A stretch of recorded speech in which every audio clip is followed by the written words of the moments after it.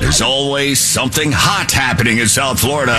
Talk Now with Brian Mudd on News Radio 610 WIOD.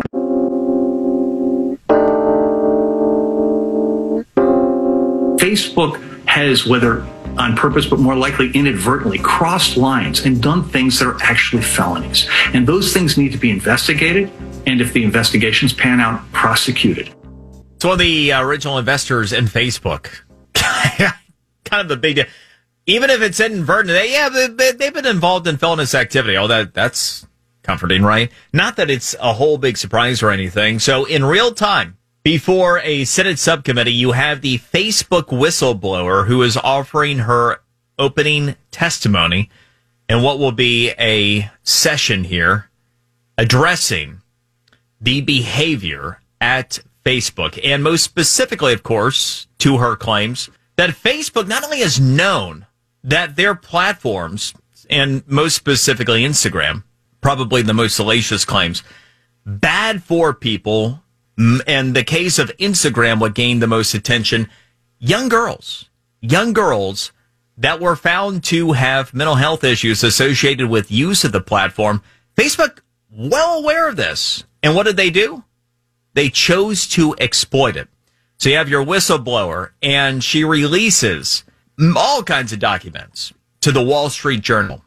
Wall Street Journal verifies and publishes them. Then Sunday night, 60 Minutes, whistleblower goes and holds that interview today now before a Senate committee. Of course, in the middle of all this, yesterday, you have the biggest Facebook outage in history, which, of course, was all Facebook's platforms, Facebook, Instagram, and WhatsApp. Adam Raziri, Chief Marketing Officer, Agency Partner Interactive, here to talk about all this.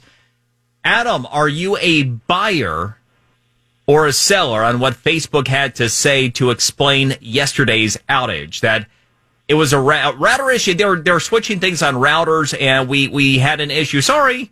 You know, Brian, great to be with you. And you know what? I think based on what this whistleblower is revealing, we can't believe anything that Facebook says publicly, because we know that internally they're saying something very, very different. Whether they forgot to, update their credit card information on file with GoDaddy and Facebook.com all of a sudden went away for a second, or, someone pulled a plug, or there's some sort of hacking event, what have you. I mean, I don't think we can really trust what Facebook's going to tell us right now, right? We already know that they have a lot of information internally. They've run this 3-year study on this teen mental health deep dive. And despite 5 presentations to the company over 18 months based on these documents, despite all that information, they're sitting here trying to hide the fact that they know Instagram is really, really bad for the mental health of teenage girls. They know that it contributes to suicidal thoughts in some cases, to anxiety, to body image issues, things that I think kids are already pretty vulnerable to. So, now they're trying to protect their business model as always. They know that Instagram's $100 billion revenue machine relies on kids. And they also know that they wanted to get more kids under the age of 13 into the Facebook ecosystem to try and compete with TikTok, right? So when it comes down to Facebook, they're going to do exactly what this whistleblower said. They're going to do whatever is in their best interest, even if they know it's not the best for the American public, and even if they know it's not the best for individuals like teenagers and kids for that matter. It's pretty crazy to really think about. Well, it is. And to the point of not being able to trust them, I'm diving a little bit more in my top 3 takeaways coming up an hour from now. But we already, in so many ways, have been able to figure out they were lying about yesterday. I mean, my first reaction was inside job. And the first reason of knowing this is all the social platforms are decoupled from one another. The Facebook servers are not on the same platform, not even in the same location as are the WhatsApp, as are the Instagram. So it is just bee stinking ass on wheels to suggest that there was something that took down all those simultaneously when they're not decoupled with one another. It just didn't add up. But then the other thing, Adam, we have now found out that just miraculously 1.5 billion Facebook account information, I guess data packets, have arrived on the dark web. 1.5 billion. So it looks like there's a pretty good chance there's an inside job here, obviously with the whistleblower dissension in the ranks.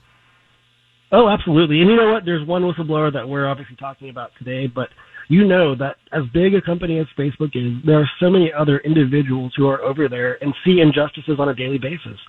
And whether it's an inside hack job or a big data release like we just saw over the weekend with that 60 Minutes episode, there are going to be people that come from inside Facebook and say, hey, you know what? What's happening here is not right. We have to do something. We don't necessarily know what to do, but someone has to do something. And so first we're just going to share a bunch of information or expose the vulnerabilities where we see them and then kind of see what happens.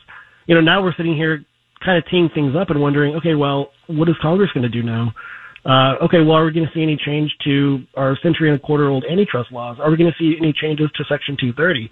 Are we going to see any sort of introductions of additional privacy regulation, especially regulation around child privacy? We're seeing a lot of talking taking place. Kind of going back to the Facebook down situation, my first thought was, what if this is actually just a big diversion from the big story that came out on Sunday? What if this is just Facebook's way? They're kind of sacrificing a day's worth of ad revenue to really distract the public and make people think, oh my gosh, what if life existed without Facebook or without Instagram? How terrible would that be? When in fact, actually, it was really nice when you think about it. Kids were able to go outside and throw acorns and look at the sun instead of being confined to their devices inside. Maybe this was a diversion. I have no proof to substantiate that. But I think what we really need to see moving forward from all of this is actual, substantive, meaningful reform. But I think that so far we've just seen a lot of talking from our legislators. They haven't really been sure what to do. Yeah, it's interesting. They impose too much regulation or not enough. Talking to Adam Raziri, the Chief Marketing Officer, Agency Partner Interactive. So obviously you're on the marketing side and Jim Cramer on the investment side. I found his commentary about Facebook yesterday interesting because he said this time it felt different.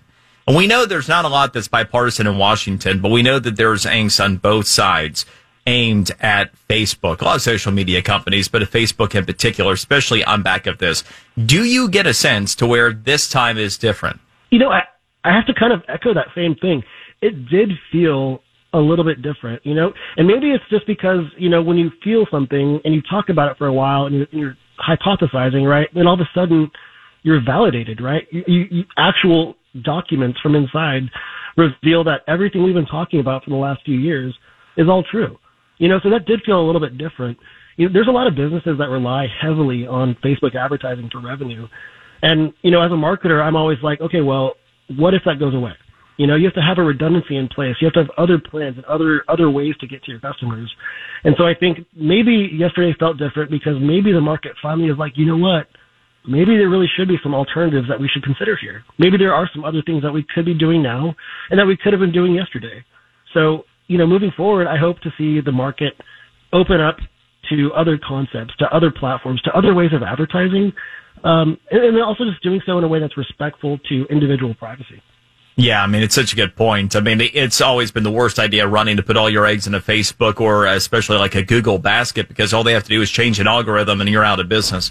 Adam Raziri, Chief Marketing Officer, Agency Partner Interactive. Always good talk with you. Appreciate it. Thanks, Brian. Yeah, for sure. All right, we'll be right back, Natalie, in a trending story, and we'll talk a little bit about TikTok next here on The Brian Mudd Show, News Radio 610 WIOD.